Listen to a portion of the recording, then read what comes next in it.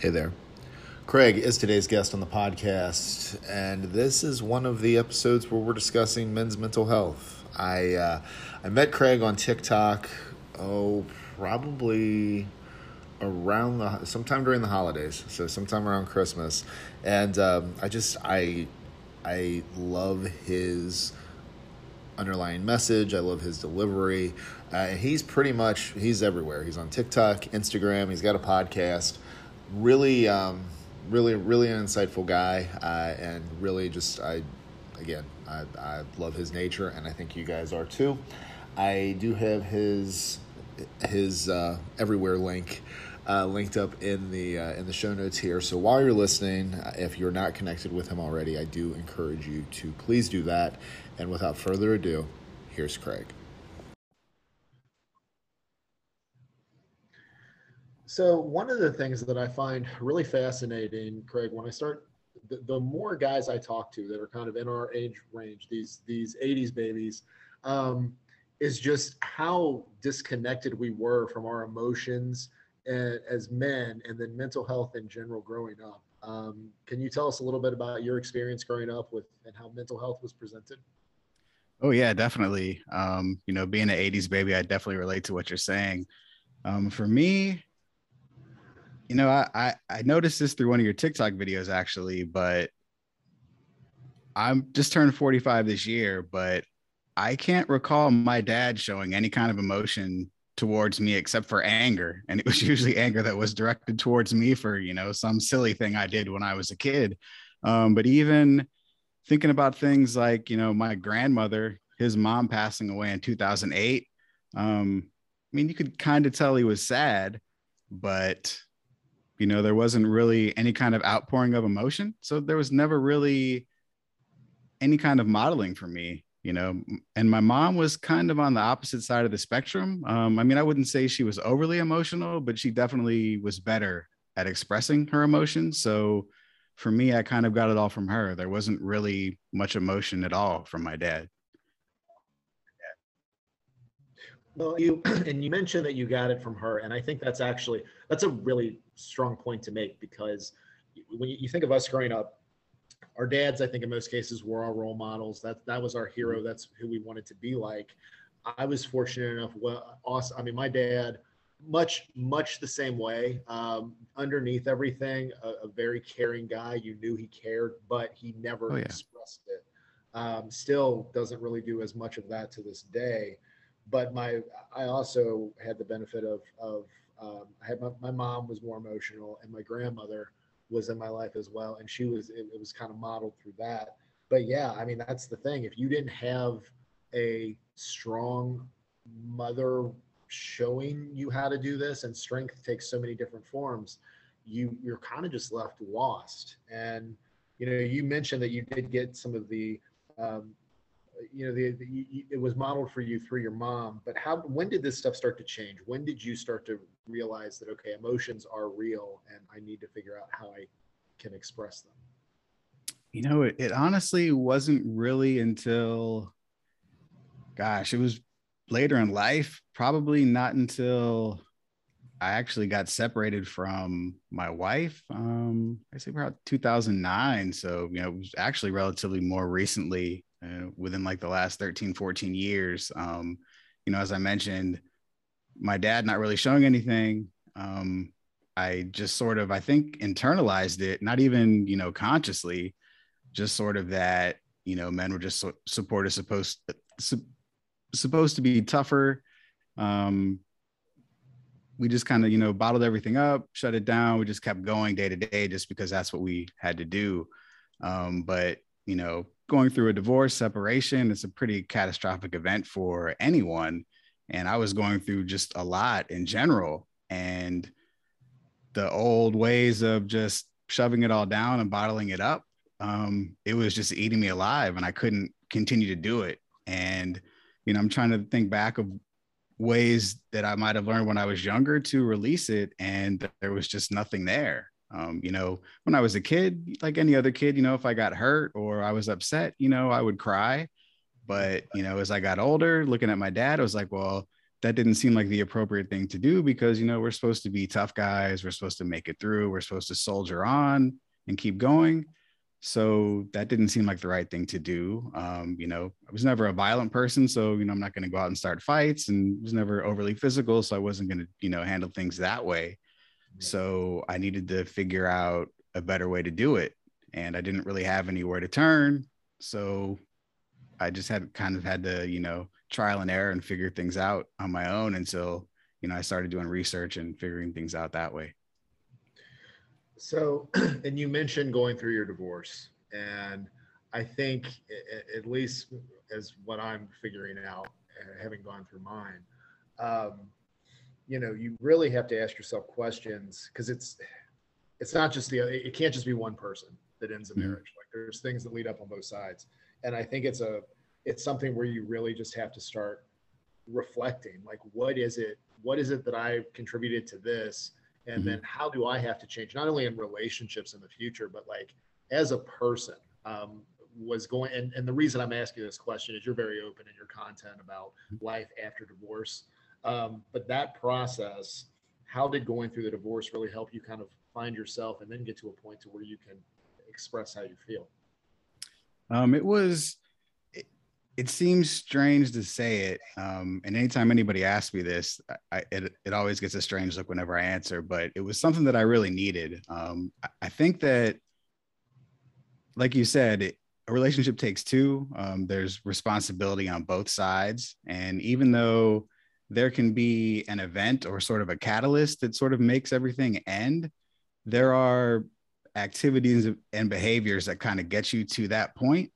So after I sort of, I guess, had a little bit of time and space to gather my feelings and emotions and sort of get on a more level ground, I was able to take a more thoughtful and reasonable approach and kind of look back and say, okay, how did things go from, you know, this is going to be my forever, we're going to have the happy family, a white picket fence and all that stuff, to, all right, it just sort of fell apart. It doesn't just happen overnight, you know, it kind of slowly erodes and dissipates.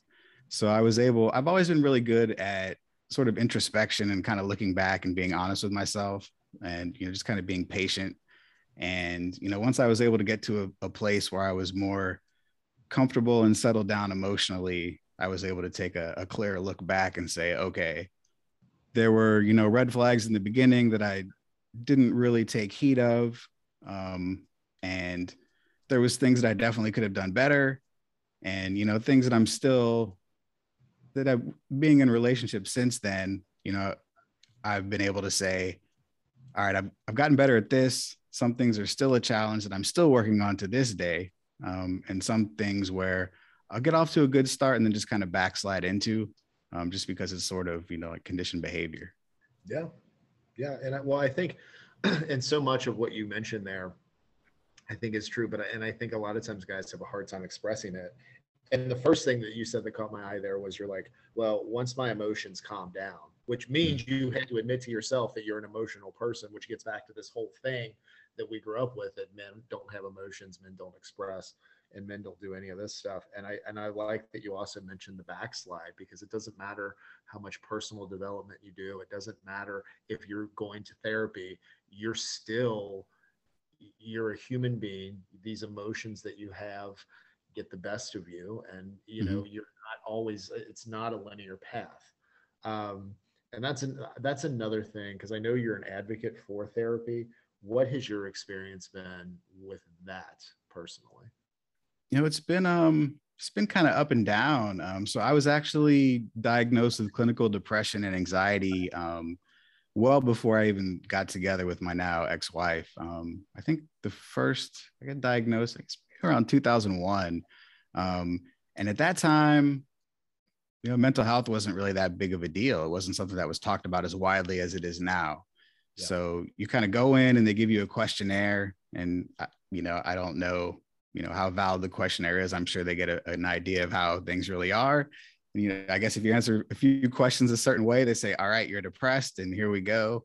And that was pretty much it. And then, you know, the first choice was always, okay, we're going to put you on this medication, and, you know, off you go. If you want to do therapy, then sure, go ahead. But it's kind of like, you know, the medication's going to fix everything, which, you know, got no issue with taking medication. I think, you know, it could definitely be helpful, but I don't think that should be the end all be all for everybody. I think it should just sort of be, you know, sort of a tool in the toolbox, if you will.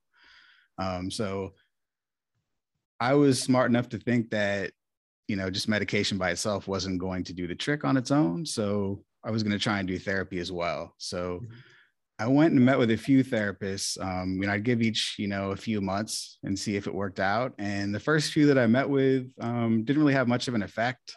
And then I ended up actually moving across country. When I got diagnosed at the time, I lived in Denver, Colorado, and I ended up moving back to where I'm from, which is just outside of Washington, D.C.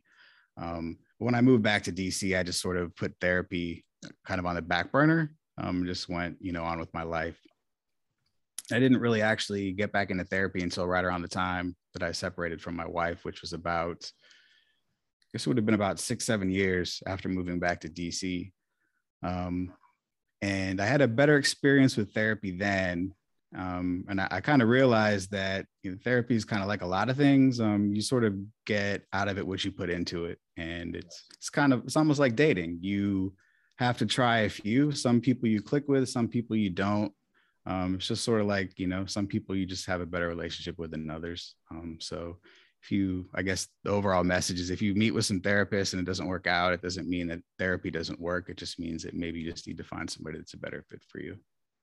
So I think two things, and I haven't really heard the therapy put in a comparison in context with dating, but I think you're absolutely right. I think you do, because it's a relationship. You have a relationship with your therapist. You're going to have a level of trust. You're going to have a level of just there's a whole rapport with it, and that does take time to develop. And I think, just like what you were saying with the medication, therapy is a tool. Medication is a tool, and it's that, along with a whole host of other things combined together, I think ends up being kind of the individualized solution for each and every one of us. So how I came across you is TikTok, which is how anybody comes across anything these days. Right. So like, you know, I was going through my divorce, and I think you were. I don't follow a lot of the relationship accounts on there, but there was just something about the way that you presented life post divorce that I was just like, this guy makes sense. And then I jumped down your feed a little bit, and just the way that social media works, we end up getting connected and have talked. This is really our first conversation, but I enjoyed your perspective and just kind of the approach that you had on things. So how did you go from working through the stuff on your own to deciding, you know what, I might be able to help others through social media, through podcasting, through all this stuff? Well, actually, when I was going through my divorce and separation, so I got separated officially in 2009, and the divorce was finalized in 2012. And at that time, social media wasn't really too big. Facebook was out there, but there wasn't really much in terms of Instagram. I think Twitter was out there, but it wasn't really big yet. You know, there was no TikTok yet. I think maybe it might have been something else, Musically or something else, whatever it might have been at that point, but they weren't big. And I noticed when I was going through my situation, I was really the first person in my group of friends that was going through it. So I didn't really have anybody else to talk with about it. And it's a lonely feeling having to go through that and deal with that. And I didn't really even know anybody else in my family either.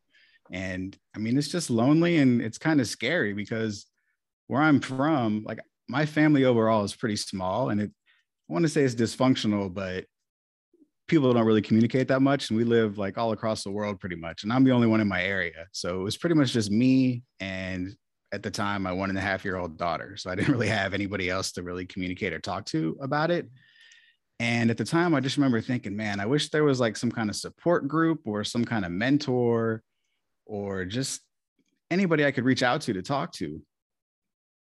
And I did some Googling, and there wasn't really much. I ended up finding, after a few years, there was a single parent group in my area that I got connected with, which was great. I met some good friends there. And I actually tried to blog about it a couple times, but never really gained any steam with it. And then things just kind of clicked for me in 2019. I was in a much better place. I had done a lot of work on myself, gained a lot of perspective and healing, and just sort of gone through life a lot better. And my daughter had grown up some more, and had experience with that. And I just thought, now's a good time. There's TikTok, there's Instagram. I feel like it's much easier to get a message out now. And I just thought, divorce rates seem to be going up almost yearly. And, even if I can just help one person, just help them find somebody that can relate to what they're going through, I feel like I would be successful to do that. So I just started posting a bunch of stuff on Instagram, just about being a single dad and making it through, and just trying to reach pretty much any divorced person. And then from there, I just kind of shifted towards men, because I just felt like men were underrepresented. Not that there's anything wrong with single moms or divorced women or anything. I just feel like they have more of a support system for them and more outreach for them than men. I mean, being a man, you can relate. I just feel like we don't generally reach out and ask for help when we need it. We just kind of suffer in silence. So I felt like, well, if nobody's going to reach out and ask for help, maybe if I put myself out there and say, hey guys, I've been through this, I've gone through the pain and done the work, and, I've struggled and, still struggle from time to time, maybe people will reach out. And, slowly but surely, I've had people reach out here and there and just say, oh man, I'm going through this, or I went through it as well, and I understand. And like you said too, like, oh yeah, I can totally relate to that. And, just, it's worked out so far. So I just figured, yeah, it's reaching people. I'm just going to keep doing it. Yeah. And I think that's the thing. When you start putting a message out, you never know who's hearing it or how people are responding. And then you start getting some messages here and there, and you're like, okay, I should definitely keep doing this, because I mean, you're helping people get through a process that they're working through, and they don't really know how to handle it. You mentioned, I do think, I think men's mental health, and especially men's mental health, is something that is growing. I think it's starting to get more attention. You mentioned representation, and representation on TikTok I found very, very fascinating. And this is just in general. There's just stereotypes, and especially if you're, if you're divorced, if you're single, if you're dating, and you get on that side of TikTok, you're going to see that there are there's stereotype representations of age, gender, and all of it. Yeah. How do you view the way that people are represented on TikTok, I guess 15-second clips at a time, like one 15-second clip at a time? I mean, I think it's hard because you can't really get much context in that kind of a clip. And I feel that, I mean, you can tell a lot of people are just sort of going for the viral hot take. It's let's say something that's going to drive up views and get comments and likes and just get conversations started, which is interesting sometimes, because if you go through some of the comments, like, there actually are some thoughtful conversations in some posts. Yeah. But then at other times, you just sort of get the impression like, man, anybody who's ever been dumped by anybody was dating a narcissist or was married to a narcissist. And it's kind of like, really?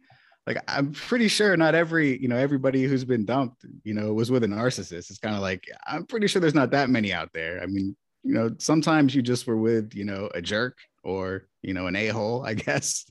It does happen. Yeah. But that just sort of seems to be like the thing. And there's so many accounts for, like, I don't know, narcissist abuse and all this other stuff. And sometimes I look at some of the videos and I'm like, what you're describing is not a narcissist. That's like a psychopath. That's a completely different end of the spectrum. Well, and the other thing that I thought that I found that's really kind of funny, and you do have some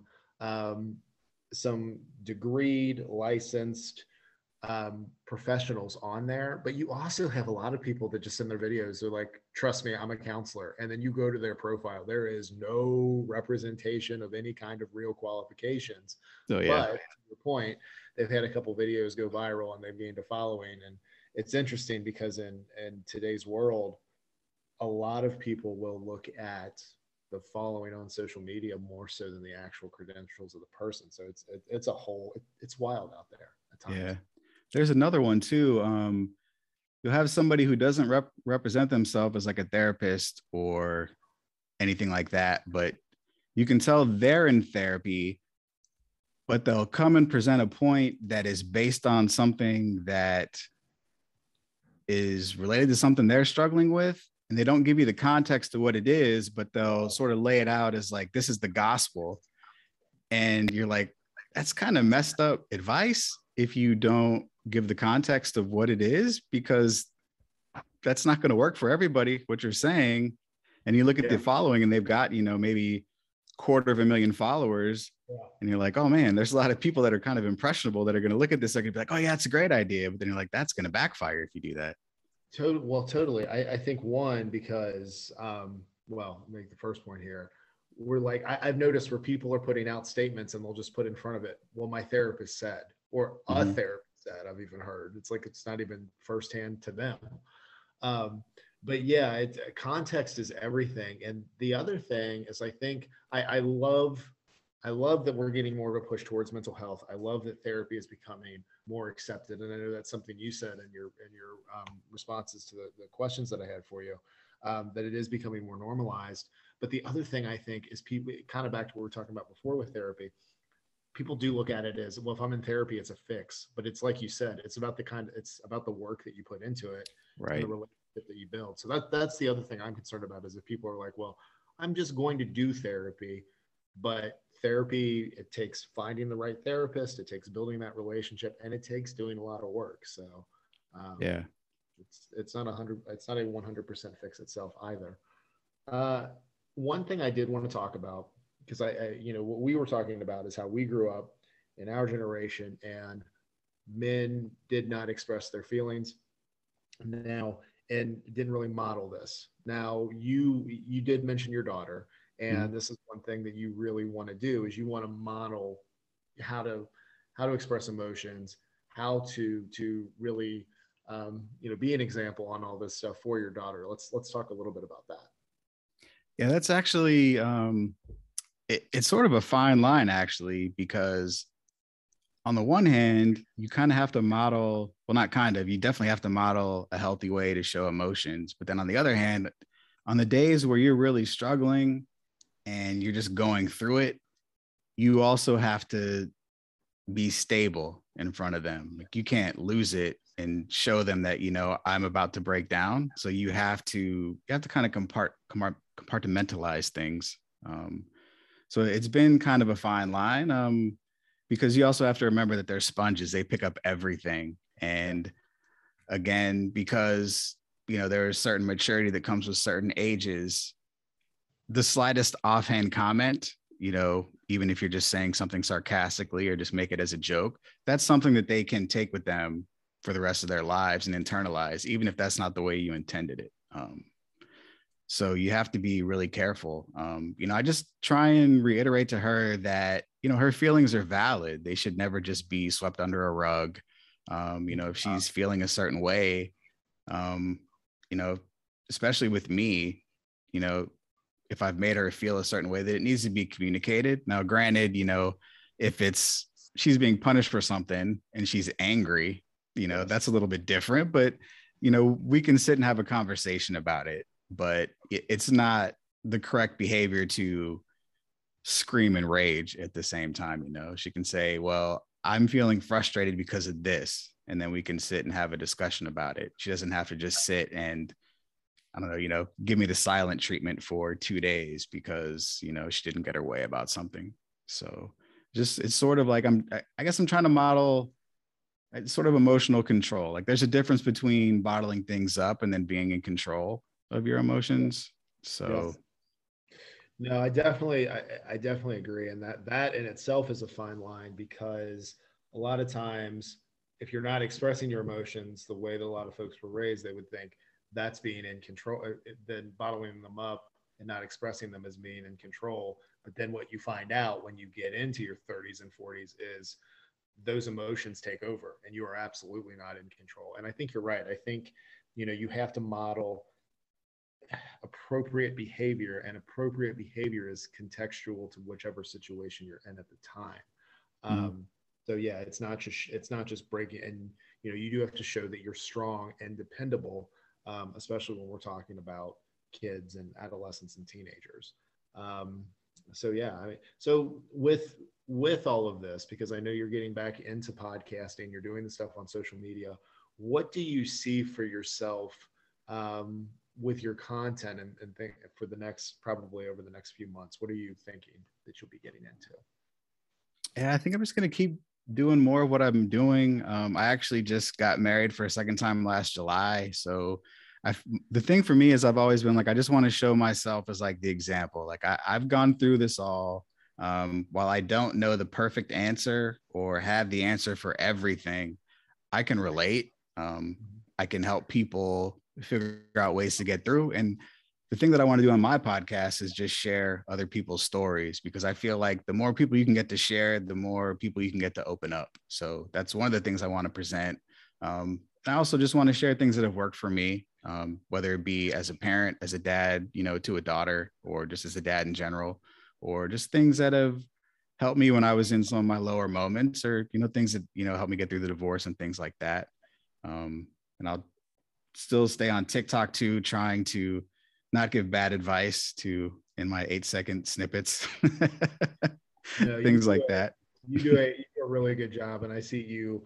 I mean, and it's tough because you've got messages that you try to get out, but then you've got to also play with what's trending and what people are doing. Like a TikTok, right. Very, very complex. So, well, I'll tell you what, and as I mentioned to you guys in the intro, I do have Craig's social links and his podcast link in the show notes here for you. So if you have not followed him on TikTok and Instagram while we were talking, go ahead and do that. And then what I always say with the podcast calls is I always like to have kind of these open-ended things where we can come back and have another conversation. And I think you and I can have multiple conversations around this stuff. And I think you're doing really good work. I think you're very helpful. You're very thoughtful, and you've certainly helped me through a lot of stuff. So. Oh, thank you. I appreciate that. Yeah, I feel like we could definitely have a lot of conversations about it. Many things. Awesome. Well, we'll talk again soon. Okay. All right. Thanks for having me on. I appreciate it. It was nice to meet you. Yeah. Nice meeting you too.